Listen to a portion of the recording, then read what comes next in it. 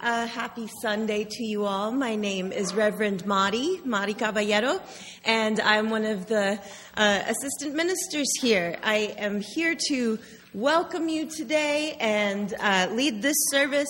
I just want to say that if you're here for the first time, second time, third time, please do stop by the welcome desk on your way out to join us for coffee and bagels, because we would like for you to join us for coffee and bagels.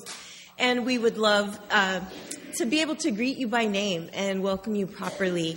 We are a place of religious seekers, a place of progressive minds, and a place of large diversity of belief.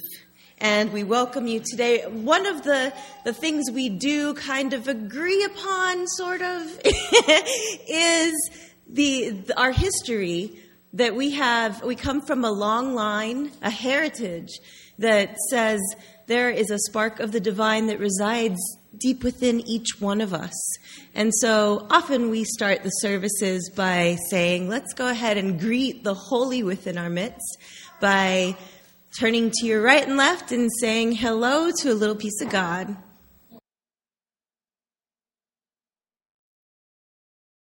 We start each service by lighting the chalice, a symbol of our faith. And I'd like to invite you to please join me in the words by which we light our chalice, found in your orders of service. In the light of truth and the warmth of love, we gather to seek, to find, and to share. Good morning. My name is Elizabeth Gray, and I'm your lay leader this morning. And I'm going to read a piece from Angela Herrera called All That Lies Within You. Consider this an invitation to you, yes, you, with all of your happiness and all of your burdens, your hopes and regrets, an invitation if you feel good today, and an invitation if you do not. If you are aching, and there are so many ways to ache. Whoever you are, however you are, wherever you are in your journey, this is an invitation to peace. Peace in your heart. And peace in your heart. And with every breath, peace in your heart. Maybe your heart is heavy or hardened. Maybe it's troubled. And peace can take up residence only in a small corner, only on the edge. With all that's going on in the world, in all your life. Ni modo. It doesn't matter. All that you need for a deep and comforting peace to grow lies within you. Once it is in your heart, let it spread into your life. Let it pour from your life into the world. And once it is in the world, let it shine upon all beings. I mentioned at the outset that we are a very diverse group of thinkers, and it's true. We have folks in the room who have their religious background in Hinduism. We have folks from the Muslim tradition. We have folks who are secular humanists. We have folks who are atheists. Folks of Christian orientation. We've got folks all over the theological spectrum. And the thing that we agree upon is that there is wisdom in each and that we're all in it together. Another thing we agree upon, well, because we took the time and wrote it together, is our mission statement, and we try to live into it each day as individuals and as a body, a congregation. We wrote it on our wall, and we remind ourselves of it every Sunday by saying it together. We gather in community to nourish souls, transform lives, and do justice. Our reading today, aptly named, is Ms. Perfect by Karen Solveig Anderson. Round, brown, doe-like eyes rested near the edge of her glasses. Best described as stout, there was nothing unhurried about her. The skin under her arms swung in pendulum force when she moved due to years of weight fluctuation. My grandmother. Far from slave to fashion, she nonetheless cared about her appearance, wearing a full corseted girdle daily. She wasn't ugly or beautiful, yet she sported a quick, one-sided, mischievous grin that always kept you guessing of her womanly guises. She was a klutz of enormous proportions, the trait I inherited, a woman who looked like a grandmother at 30. It may have not helped that she drove a 1964 Plymouth Valiant with push-button transmission, the kind of car that no matter what your age screamed geriatric mobile. My grandmother was a misfit of sorts. When I was a child, she was my icon of paradox. On one hand, she was the mother of comfort.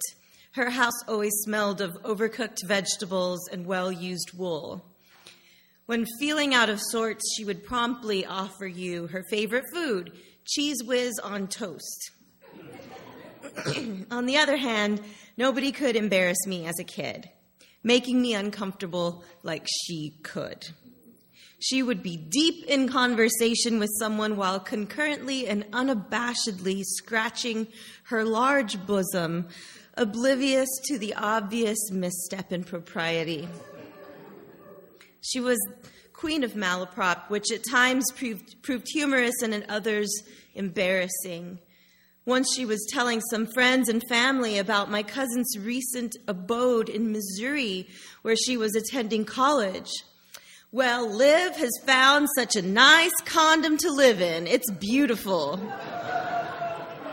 It took everything in all of us gathered in her living room to bite any part of our mouth in an effort to control our laughter. The image of a house-sized latex condom serving as a woman's condo had us in fits. This odd woman could weave beauty into lives like none other. An avid, voracious quilter, she was a binder of pieces and parts. She took beauty seriously and expected all of us to do so too. She was the most patient, attentive counselor. When burdened with life's questions and perplexities, her living room was always open, her ear always attuned, her answers measured. She could also give you a biting retort if she believed you to be slothy, unethical, or lazy in behavior. My grandmother died 10 years ago now. I miss her oddness, her quirky character. The older I get, the more I realize she had a lot to teach me. Not in family history or in how to be a quilter or how to make carnage of fresh vegetables. No, the older I get, the more I think she was perfect. She wasn't a model with flawless features. She wasn't a Nobel laureate, distinguished, astute, or brilliant. She wasn't even the nicest, kindest, gentlest person I knew. She was perfect because she knew how to be her, Sylvia Anderson. She knew how to be human, not a facade of one. There was no pretense about her. You got what you saw. She fit into her skin, and her skin fit her. My own skin doesn't always fit well. I get hung up on vanity or trying to be hip or cool or allowing conventional etiquette to rule my behavior or actions. I get in my own way of being me. My skin would fit better if I just remembered more often that wonderful woman I once knew and thought of her greatest gifts of being: contradiction, fallibility, and humor. The makings of a perfect gal. And now I'd like to invite you to join me in prayer and meditation. The spirit of life and of love, of family, of friends, of mentors, and created family. We invite you, the Holy, to join us in our midst currently in this space. Make it holy just by the act of us gathering here together. We ask that you heal in each one of us the insecurities that teach us that we're not enough, that we're not exactly who, where, how, and what we need to be always, everywhere. We ask you to do the same for everyone in this world, to help us provide and care for our planet, our home, and those who reside on it. We send our heart's greatest wishes to those who are in danger or suffering right now. And we send our love to all who are celebrating and feeling joy. And we send our concern and our friendship to everyone who is feeling anything in between. We ask all of these things, as well as the silent concerns of our hearts, in the name of all that is good and holy and true. Amen.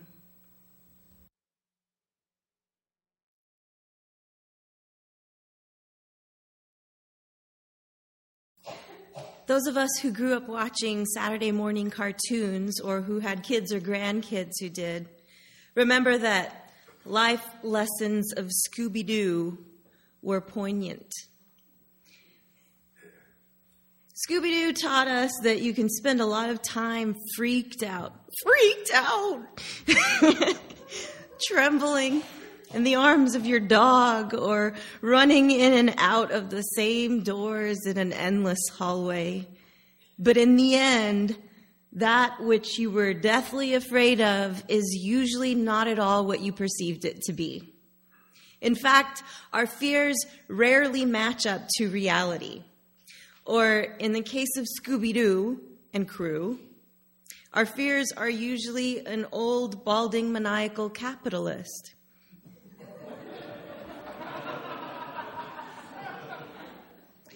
That doesn't always translate into our lives, but often does. Then we grow up and figure out that there is still so much that we haven't figured out. So much we aren't the best at yet. So much more to be afraid of than the gang in the Mystery Machine.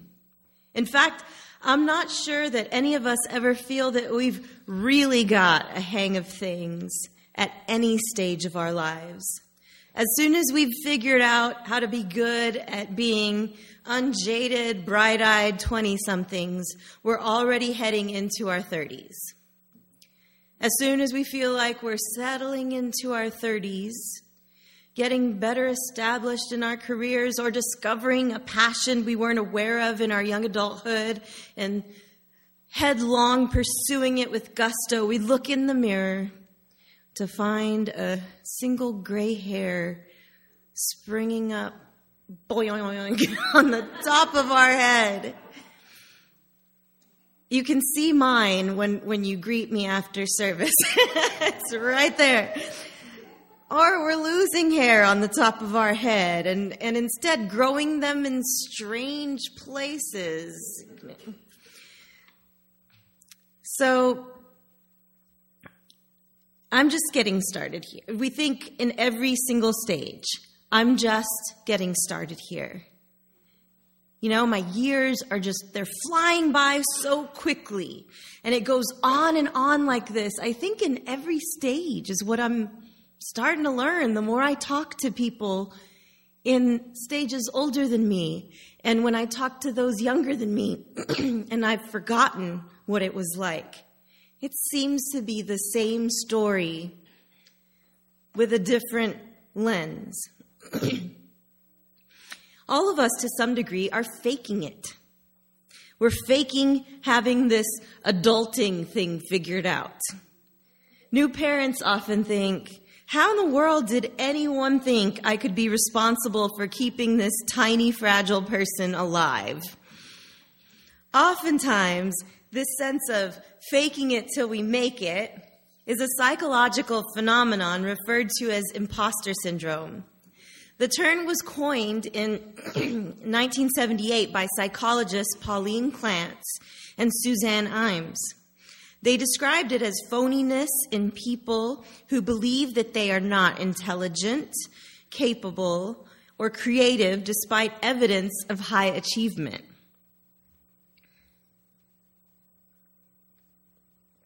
Those with imposter syndrome-esque thoughts are highly motivated to achieve, yet live in fear of being found out or exposed as frauds. With all of the pictures of perfectionism that many of us place on ourselves, we often feel like phonies and secretly, maybe even in the back of our minds, worry that we'll be found out at some point in time and the ruse will be up. Psychologists and sociologists say that imposter syndrome has an increased probability the more we feel we are being watched. And I don't mean in the paranoia sense. I mean, you're literally watching me right now. The greater our level of mastery in our talent or field, the more likely we are to doubt our right to deserve such a station. Those who are in supervisory roles, excelling in their careers, or possess any amount of celebrity. In fact, imposter syndrome has great prevalence among celebrities.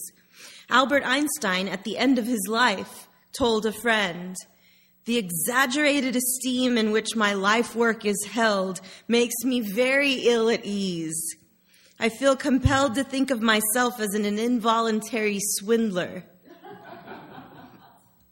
Maya Angelou, winner of 3 Grammy Awards, a Pulitzer Prize, a Tony Award, and read an original poem at a presidential inauguration, once said, "I have written 11 books, but each time I think, they're going to find out now. I've run a game on everybody, and they're going to find me out." In a 2013 interview with Maria Hinojosa of NPR's Latino USA fame, U.S. Supreme Court Justice Sonia Sotomayor confessed, "I have been living in a state of lack of reality for the past 3.5 years." Last year, I got an email from the UU Association asking me if I would be interested in giving a talk at our annual General Assembly. Last year was in Portland. They were launching a series of talks that would be akin to TED Talks, but with themes geared toward a large UU audience. Apparently, they were only asking about a dozen or so innovative leaders within our movement to consider leading such a talk. I'll be honest, my first thought was, woohoo! What an honor! But within split fractions of seconds, my second thought was, oh no, what? An honor? Why me? Why and how on earth did my name get into anyone's mouth as an innovative UU leader? What have I to say that hasn't already been said? What in the world am I going to talk about? I worked on a presentation informed by one of my favorite mujerista theologians. That's a perspective of feminist theology from a specifically Latina viewpoint. And her name is Ada Maria Isasi Diaz.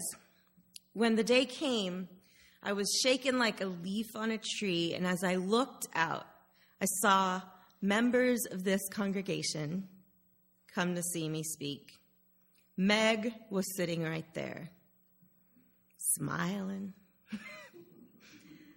Several folks I had known throughout various stages of my life as a UU, as in my journey toward ministry, were there, and a huge room of strangers expecting some unique idea. The stakes were high. Then, the editor of the UU World magazine, Kenny Wiley, introduced me as if I were Prince himself, saying things like, I have admired her for a long time. And I thought, why? I only know you extremely marginally through mutual friends. What in the world could you possibly know about me? I shook through the whole presentation and was sure at some points that my knees would lock and I would pass out on camera in front of everyone. And to be perfectly honest, though I know I have been super involved in the UU movement for most of my life, and I have worked really hard, I still had no idea why I was asked to do the talk. And I'm not even sure how it went still to this day, though Meg and others have told me that it went very well. It's all kind of a blur. And you never really know, right? Are they saying that? Or do they mean that? What, you know? But when observing facts, just the facts, all I can say is that this year I have been asked back to give another GA talk. This time, Reverend Chris and I have been asked to co-lead a talk specifically on the subject of this month's Spring into Action focus, our church's involvement in sanctuary. Thank goodness, though, that I'll have Chris's brilliance there to rely upon this time. Now, hold on. Before you start ordering the catering for my pity party, know that, like most who have imposter thoughts, I don't always feel this way about myself and my accomplishments. I'm only exposing this underbelly of mine to normalize these emotions here. Comedian Tina Fey is quoted as saying, "The beauty of the imposter syndrome is you vacillate between extreme egomania and a complete feeling of, I'm a fraud. Oh God, they're on to me. I'm a fraud. One day, you can have on new shoes. That sometimes does it for me. And be super confident. And the next be completely tentative of every step. Historically marginalized and presumed incompetent populations are more prone to experiencing a high degree of imposter syndrome, as you can imagine, such as women, people of color, first-generation immigrants, and first-generation higher education graduates. Comedian Sarah Silverman, one of my favorites, refers to this mental battle against oneself as an aspect of the vagina tax that society charges women. Women in STEM fields, science, technology, engineering, and math, those fields that continue to largely be an old boys club, are particularly vulnerable to most of us to feeling like a fraud. Studies show that although imposter syndrome certainly does affect many, if not most of us, women are more likely to agonize over mistakes and failures, small and large, and view it as proof of their incompetence than men. Men, on the other hand, are more likely to not really wrestle with self-blame. Women are more likely to view good fortune as some fluke or grand stroke of luck, while men will remember their accomplishments that made them worthy of such advancement. If a woman tries on clothing in her typical size that does not fit, ill-fitting for whatever reason, she'll believe it to be some deficit in her body. Whereas a man is more likely to view it as a deficit in the article of clothing. As is the case, we laugh because it's true. As is the case with women, people of color, and the poor, these self-deriding thoughts don't come from outer space. They are messages that are fed to us from every direction for as long as we have memory. It would be extremely difficult for even the most socially conscious, well-adapted member of such groups to not internalize some of these messages in some way. Though Sotomayor asserts that the greatest obstacle that people will experience in life is not discrimination itself, it's their own fear. And you think, what came first, chicken or egg? But there you have it, fear. Are thoughts of being an imposter always a bad thing? How do they serve us? How do they limit us? Well, for starters, a good measure of humility never hurt anyone. Feeling as if we have yet more to learn. Oh, and my family reminds me of this often. But feeling as if we have yet more to learn, more goals to reach, will keep us ever striving and urge us against complacency and disinterest in healthy competition. Even healthy competition with our own selves, setting that personal best higher and higher, keeping us interested in life, really. And too much of this brand of self-doubt can be outright debilitating, quite literally. It can keep us from fulfilling our dreams and potential, from realizing any of our passions. Paraphrasing Mr. Rogers, Sarah Silverman reminds us that if it's mentionable, it's manageable.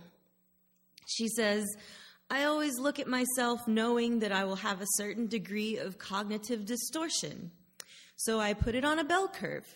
I kind of adjust what I'm seeing in the mirror, and I know that it's better than what I'm seeing, whether or not that's true. I think a good rule of thumb when thoughts like this rise up is to think of your best friend. Think of the person that you admire the most in the whole world, who you've looked up to, who you want to be like. Would you stand for them ignoring their greatness? How would you feel if they were saying the things to you about themselves that you find yourself telling yourself mentally? It's easier said than done. One of my favorite bloggers, who goes by the name Awesomely Lovey, Awesomely Lovey, 2 V's. Look her up, she's hilarious. Has some pro tips for vanquishing imposterous thoughts. See what I did there? Imposterous thoughts. She tries to remind herself that I am not the best. I don't have to be. I am enough. The idea of best is temporary. The person who wins a race won it once. The next race, they might not longer be the best. They might no longer be the best. Are they at least in the top 3? Did they beat their own time from the last race? We can reach for being the best, but thinking we've lost just because we didn't win is the quickest way to psych yourself out. 2 in her pro tips list. Now, she doesn't say booty, but I've changed the word to booty. I've worked my booty off, she says. At the minimum, that hard work has earned me a ticket in. Even if I'm not the best, the fact that I know that I work hard, then maybe that alone is enough to have me in that room. My grind got my foot in the door. I can at least give myself that. 3 of pro tips. Knowing that there are subpar and mediocre people out there who still think they belong in the room that your exceptional booty thinks you don't deserve to be in. Trust and believe, she tells us, that there are people with far less skills than you who cannot be swayed from thinking that the room should have been named after them. People who cannot hold a torch to you are out there here crowning themselves, Never underestimate the power of confidence. If you believe you're the dopest thing walking, you might convince other people of the same just because you're so headstrong about it as a fact. And lastly, 4 in her pro tips to combating imposter syndrome. Even if I happen to be in that room by accident and by no doing of my own, I am in that room. It is no longer an accident. How do I make it intentional and purposeful? Well, I better learn from the best then. I better walk away from that room inspired with a resolve to be a more superior version of myself. So next time I am in the room, I feel at home in it. She's a wise, hilarious lady. And now I want to tell you a story. It's a folk tale from India, legend. It's called Hidden Divinity. They say there was once a time when all humans were gods, but those humans abused these rights so much that Brahma decided to take their divinity from them. All of the gods discussed this matter. They must hide the humans' divinity in a place where the humans would never find it. Some suggested the depths of the sea, but they know humans would dive to the very bottom of the sea eventually and find it. Some suggested the tops of the highest mountains. Others were sure that humans would climb even there. Perhaps in the heart of the earth, humans were apt to burrow down and discover it there too. At last, Brahma came up with a brilliant plan. We will place human divinity deep, deep inside of each human. They will never think of looking for it there. The plan worked perfectly. Humans climb mountains, they dive into the ocean, they burrow deep into the earth. They race about from continent to continent, ever searching. But few think to stand still and search deep within themselves. Boom. So let's keep that in mind. Brahma's a wise old god. Let's remember to never stop looking for that inner divinity within each and every one of us, no matter what our brains are saying, no matter how deep it's buried. May it be so. So please do go in peace to love yourselves, to encourage each other to love themselves, and to tell yourself how enough you always are everywhere. May it be so. Go in peace.